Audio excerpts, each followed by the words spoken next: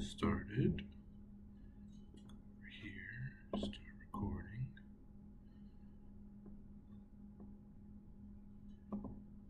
All right. We are now starting. Hello, everybody. So I have thought for a while that it would be fun, instead of doing a blog, to start doing a combination between blog and vlog. So I thought an interesting combination of making a video and combining the transcript so people can read it or watch my stuff, depending on however they prefer to see everything. So this is try one. Let's see how it goes. So a little update onto kind of what's been going on in my life. As some of you remember, I had just finished up my schoolwork, but I had not gotten all of my grades in. So that has now happened. I now have all grades in. I now know that I have officially graduated college after 8 years. So that's relieving at the moment. I did not get a job that I wanted, so I will be being a teacher assistant again this school year. Which is a little disappointing, but a job's a job, and it's in the field I want to work, so I should be happy there. But now that school is done, as I think I have mentioned, I would like to start turning this blog to something more specific than just kind of the generalizations that I have done so far. With that said, the thing I would like to specifically gear this blog / vlog, whatever you want to call it, towards is the description of the book I am writing. I'm not writing a simple novel, though novels aren't simple in themselves, but this is a more specific religious / historical pointed book. There is a point to why I'm writing this. The book I'm writing, which I cannot remember if I've mentioned before or not, or the name of it and everything, it's called Narrow at the moment. The title may change. It's changed a few times so far. But I picked Narrow because as a Christian, I believe that the path that we travel for when it comes to salvation is narrow. I do not believe that Scripture teaches that we can follow a wide path to God. There is a very narrow, specific path that only those who have chosen Him and who He has chosen follow. As the songs go, there is a highway to hell, but a stairway to heaven.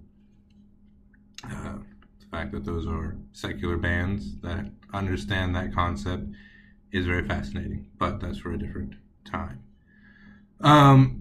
So the first thing I want to start digging into is the kind of introduction of my book, the kind of pathway of how I got to where I even wanted to write a book. I've always enjoyed writing, which is why I started making a blog. Now why I'm making a vlog,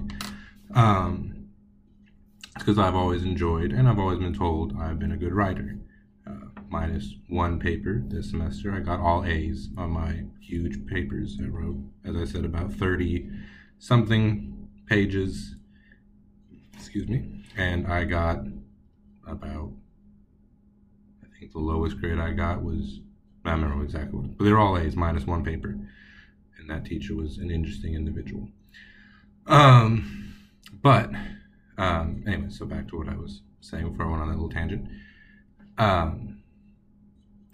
I decided to write a book because I have a belief that you can only talk about something that you dislike long enough before you have to make a choice to either stop talking about it and just kind of say that's the way things are, that's the way, I can't do anything about it, so I'm going to be quiet, or you have to do something about it.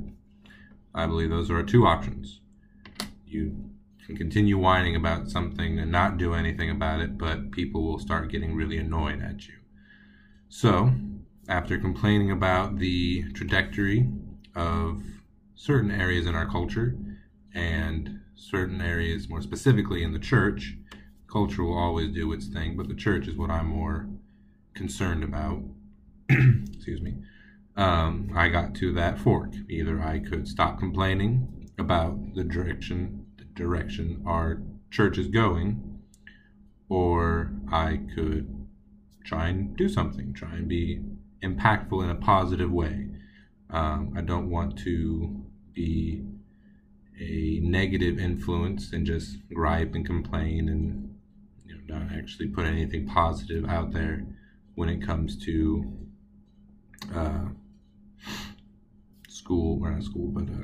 the church. Sorry, school's been on my mind still. So obviously one of the biggest ways outside of making YouTube channels and talking to people in that way, which is very impactful and can be very beneficial to the world, I decided to use my writing skills for that. So the first kind of path I went on was exactly what I wanted to write about. I thought about writing kind of all the things I thought the church was doing wrong, kind of my version of Martin Luther's 95 Theses. And I wrote about 2 to 3 months with that direction. I wrote a couple chapters, and things started morphing. It went from that and slowly kind of progressed to something else, and I wasn't exactly sure what I was writing anymore. So that's around kind of when I started going back to school to get my history degree. So I had a little time to think about exactly where I was going to go. And it kind of dawned on me that I wanted to kind of help tackle this modern thing called progressive Christianity. I will say first that calling Christianity progressive or having to add that label to it is slightly ironic to me. Being a historian, I've read lots of church history and I've read lots of history in general. And the church has always been progressive. That is kind of the literal thing how it started. Christ took the laws given by God, but had been kind of recast in man's image, and he reclaimed those. And it completely radicalized the Jewish culture, those who became followers of Christ.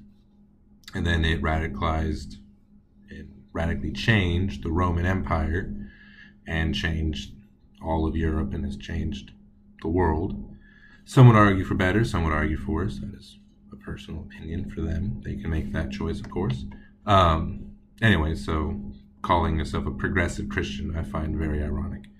But I wanted to help tackle this, and I don't think progressive Christianity is a good thing.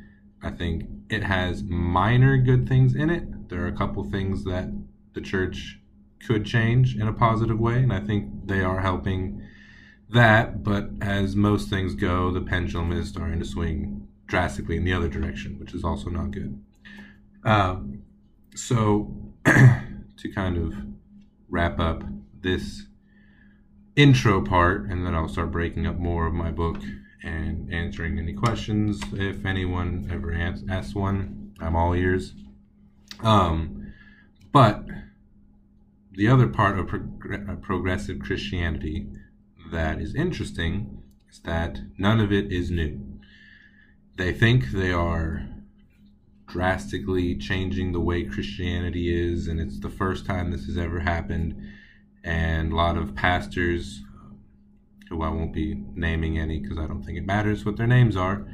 Again, they're nothing new, so I'm not going to mention them. Their teachings are what's important, not them. They think they're refocusing on sexuality and love and what they call all these other different aspects. I'm blanking on some of the specific terms at the moment. Kind of a manifestation, that's another big one. But they think these new thoughts that they have, or they think their new thoughts, are actually centuries and millennia old. the first people to start having these thoughts written down back when the church was young were called Gnostics. That is Greek, and it means knowledge. And Gnostics believed that they had a secret knowledge that only the certain individual, the specific person, had. And they had a specific agreement between them and God, and this allowed them to not follow any other part or teaching of Christ or his apostles. Sound familiar? Yes. If you know anything about the modern progressive Christianity, that's exactly what they teach. It gets even more creepy of how similar the two are when you listen to the specific preachers. And they will, without knowing, or as far as I know, without knowing it, copy and paste what the Gnostics believed. So part of my book, which will be specifically discussed in the introduction for, of course, why the book is being written, is that comparison, comparing progressive Christians to this ancient Gnostic belief, to partly show that while they think they're doing something new, creative, and beneficial, the church has already been through this. The church has already seen what the Gnostics have to say. They've already, in some areas, tried it. They've compared it to the teachings of Christ. And as the phrase goes, they were found wanting.